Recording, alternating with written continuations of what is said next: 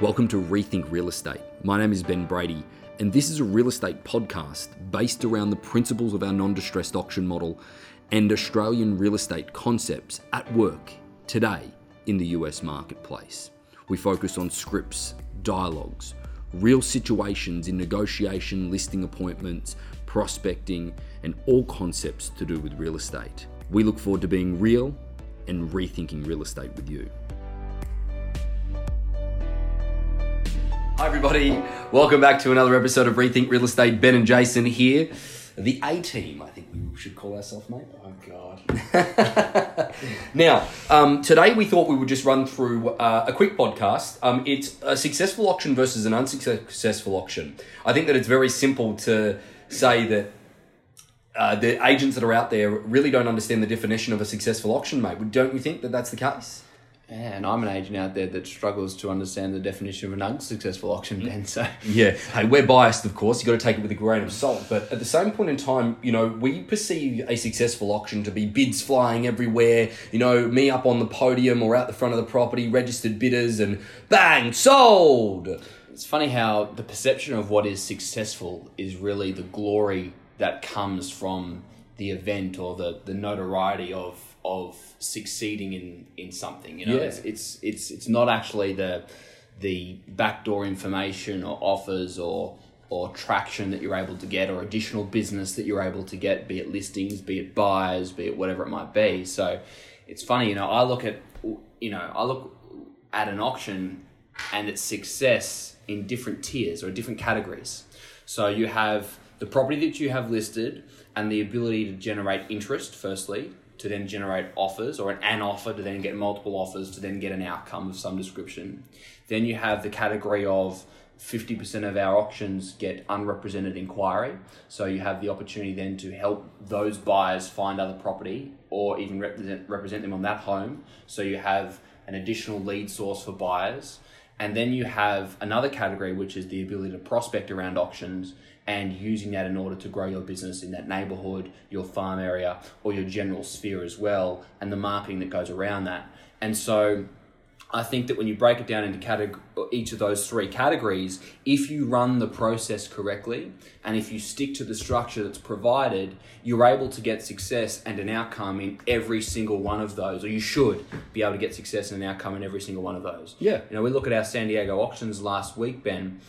We had over 1,700 buyers through the open houses over 4 weeks of just 14 properties. That's an immense volume of people in comparison to traditional in the current marketplace that we're in at the moment, which is certainly normalising. Then that's 120 plus people through each property during the campaign. That's incredible. Over 50%. I don't have the exact statistics, but very, very comfortably I can suggest over 50% were unrepresented. That's a phenomenal opportunity to grow business in what is not a tough market, but hey, some agents out there are struggling with identifying what kind of market they're in. Yeah, exactly right. But I think that we struggle to not only identify in the marketplace that we're in, we also struggle to identify the success of an auction and why it is the perception of success is around whether or not it sells before auction or whether it sells on the day of auction. When the reality of it is selling before auction or on the day of auction, the only person that really feels good about that is the agent and also us, mate. Because the sellers don't care when it happens. They just care that they get the most amount of money possible. I think that's one of the first things that's important. But I'd like to do a quick summary of what my perspective of a successful auction versus an unsuccessful auction is. And let's say that you have a home where the seller's expectations, their reserve price, if you like, is $1 million, $1 million. Now, we all know the three certainties in life: death, taxes, and people want too much for their homes in the beginning. So let's say that the public price, what we think it will sell for in the next 60 days, somewhere around that $900,000 category. Okay, that $900,000 category where we think that property is likely to sell within the next 60 days, right?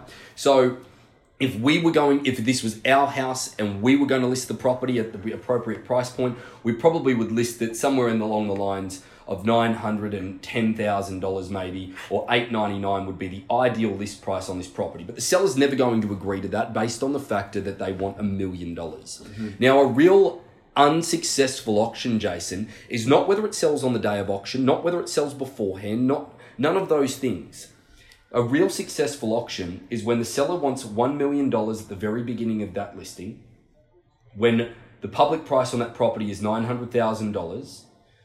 We go through 4 to 5 weeks of the auction process. If we don't get a sale before auction or on the day of auction, that seller then puts a traditional list price on it of $899,000. That is a successful auction because now they are priced accurately in the marketplace. They have real expectations of what's happened. They've listened to the marketplace. An unsuccessful auction is if a seller wants $1 million for the property at the very beginning of an auction, you go 4 to 5 weeks, and then they list the property at $1,029,000. Or $999. Or $999. Anywhere around there. Or $989. Yeah. That is an unsuccessful auction because we have not done our job in getting them to listen to the marketplace. Auction is a wonderful tool of driving volume of people to the door. Auction is a wonderful tool of getting real feedback, and the definition of feedback is price. So therefore, you can educate your client correctly with our weekly written reports, face-to-face meetings with them, making sure that they are taking in the marketplace. Because, Jason, let's do a timeline of a traditional real estate transaction. Seller wants $1 million. $1 million is their goal. Okay? And with that $1 million, where would you probably price that property if you were a traditional agent not offering auction if the seller wanted $1 million? Where would you price that? Because I would go to say you'd price 25. Oh, let's be honest here, mate. Okay, you're over-promising to get the listing most of the time. If we're really going to be honest with ourselves, so I'd say $1,079,000. Oh, you're buying listings, Ben. I'll do $1 million. All right, let's meet halfway then. Let's say it's $1,049,000. Sure. Yeah? Sure. That's what you're going to price the property at. Mm-hmm. Okay? $1,049,000. Why do you price it at an inflated price over what the seller wants? Because there's that room for negotiations in italics that they believe that you need or you believe you need as well. Yeah. Okay? There's an expectation out there that a seller has to counter. And again, we've done an episode on that, but that is there as that insulation for that to take place. Now, let's talk about that installation for a second, Jason. That now does not look like good value for money because us as realtors probably think that home is worth around $900,000. Yeah. We're not going to tell a seller that in a listing presentation, and you shouldn't because you will never ever get the business educating a seller in a listing presentation. Okay, now that property is inflated probably $150,000. So let's go through the timeline of this. We list the property. Okay, we're at $1,049,000. Okay, now let's say that we've got some really good agents that we're talking to here. Within the first 2 weeks, if we don't get the response we want, we're going to go back to the seller and we're going to ask for a price reduction. Now, the first price reduction, and this is historically known, is typically the smallest price reduction, just to tease the marketplace, see if there's anyone watching the property, and not to mention as well that sellers don't want to leave money on the table. Considering that our main priority is not to sell real estate, it's to manage greed on behalf of a buyer because you've never met somebody that wants to pay too much. Manage greed on a seller's behalf as well because I've never met a seller that wants to leave money on the table. It sometimes can be associated with fear as well. They're fearful of making sure they get the most money out of the transaction. So we've listed the property at $1,049,000. If I'm a good agent, I've gone back to them in 2 weeks if we haven't gotten the reaction that we want. And I've only probably dropped that to, if we're lucky, $1,029,000. We're still well over what this property is worth. Not to mention we've lost that initial 2 weeks, which is the strongest portion of a property being on the marketplace to get high volume of people through the front door. We typically only have 7 days to capture the local marketplace before it's already seen it. Those local buyers have already seen that property. So then the property gets stagnant again. And if you're courageous, you're back in front of them in another 2 weeks. But let's be realistic, Jason. It's going to be another 3 to 4 weeks likely that you're going to go back. Now, maybe if your seller is starting to listen to you, they may drop that price to $999,000. Okay? Now, Jace, we're at week 3 or 4. With auction, okay, if we've run the process correctly, we've already got our seller educated around that 900 mark within that period of time. Right now, we are still only at $1 million. Let's focus as well, not so much focus, let's just allude to the success that can come, during that time frame as well. So if you set out running the process correctly and you're having these conversations with your sellers and we're getting that price expectation down and that price reduction down for if it doesn't sell before auction or at auction for that price point afterwards, is that, hey, as you're educating your seller and as that interest comes through and as those offers come through, that gap between buyer and seller gets less and less and less and less. And then all of a sudden, what happens is before auction or at auction, you have a deal. Yeah. And it's those that don't sell, on the rare cases, obviously about 8% at the moment that don't sell, that we still have got that outcome at the end of it in order to price it sharply so it moves quickly thereafter. Let's re-emphasize what we're going through. A successful auction, okay, is if the seller wants $1 million, the public price, what we think it'll sell for in the next 60 days, is $900,000, and they price the property after auction at $899. If we don't sell it before or on the day of auction, that is a successful auction. An unsuccessful auction, if the seller wants $1 million, the public price is $900,000, what we think it will sell for in 60 days, and then they price it at $989 or $999 or $1 million or $1,029,000, whatever it may be, that is a failed auction.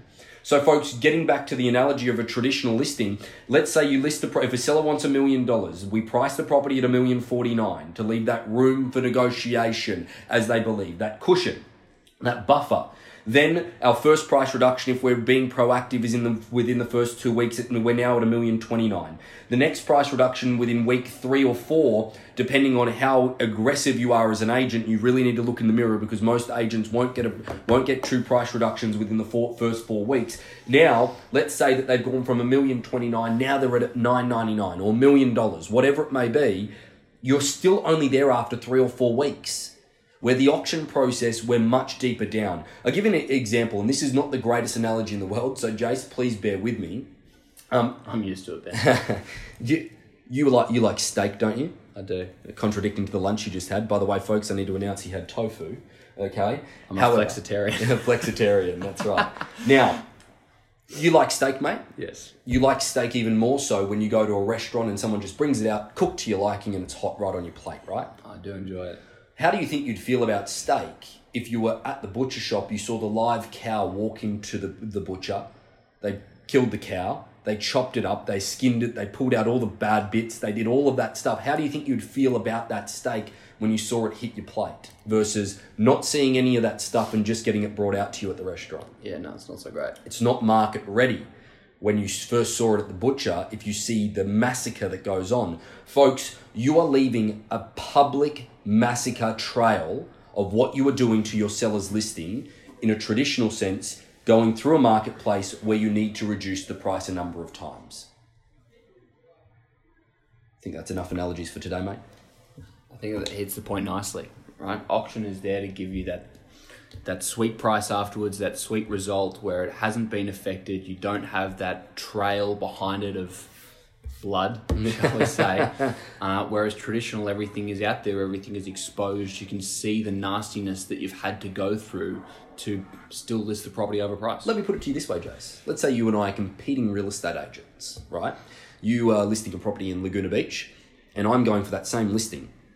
My first thing that I would do if I was competing against you and I knew I was competing against you, okay, one of the reasons I like to find out who my competition is, I'd go back to their last 4 or 5 sales, making sure they had that many, and if they didn't, I would point that out. I would, if you were. But also, I would look at how many times that they'd reduced the prices on those properties to show the unbelievable trail of unsuccess that they led. Mr. and Mrs. Seller, do you want this to happen to you? I think it leaves a track record that if this business is truly about reputation, it's about getting property sold, not leaving a trail of breadcrumbs of complete failure. That's an interesting, and I want to segue that, and I'm just thinking off the cuff here, but even if you're going into an area, you don't know who your competition might be or who the other agents that are there, but let's say you're going into an area and there are a number of properties that are currently listed, pull up their history. Correct. Look at their track record of price reductions or lengthy days on market. I promise you right now, they've either got one or the other, or most likely both in today's market, where they have long days on market, multiple price reductions. So give the seller that and say, Mr. and Mr. Seller, almost all the properties in your area, bar the one that has started last week, has gone through this history. Let us discuss this process with you in order to avoid that for your home. Yeah, that's very, very good. It's a strong argument, really strong. But I think that, guys, leading back to what the entire reason for this podcast is the definition of a successful auction versus an unsuccessful auction. Only you can be the judge of that, but at the same point in time, don't be naive to this extent that a successful auction is thousands of people bidding thousands of offers beforehand, because the only person that makes feel good about this is you as an agent and us as an auction team. And ultimately, it isn't about us, it's about our seller's outcome. And if we truly do care about the outcomes that our sellers get, we will not let them sit on the marketplace with high prices for extended periods of time. We will help them understand the market so they can make an educated decision on whether to sell at market price or to keep the property. Thanks for tuning in for another episode of Rethink Real Estate, guys. Look forward to the next one.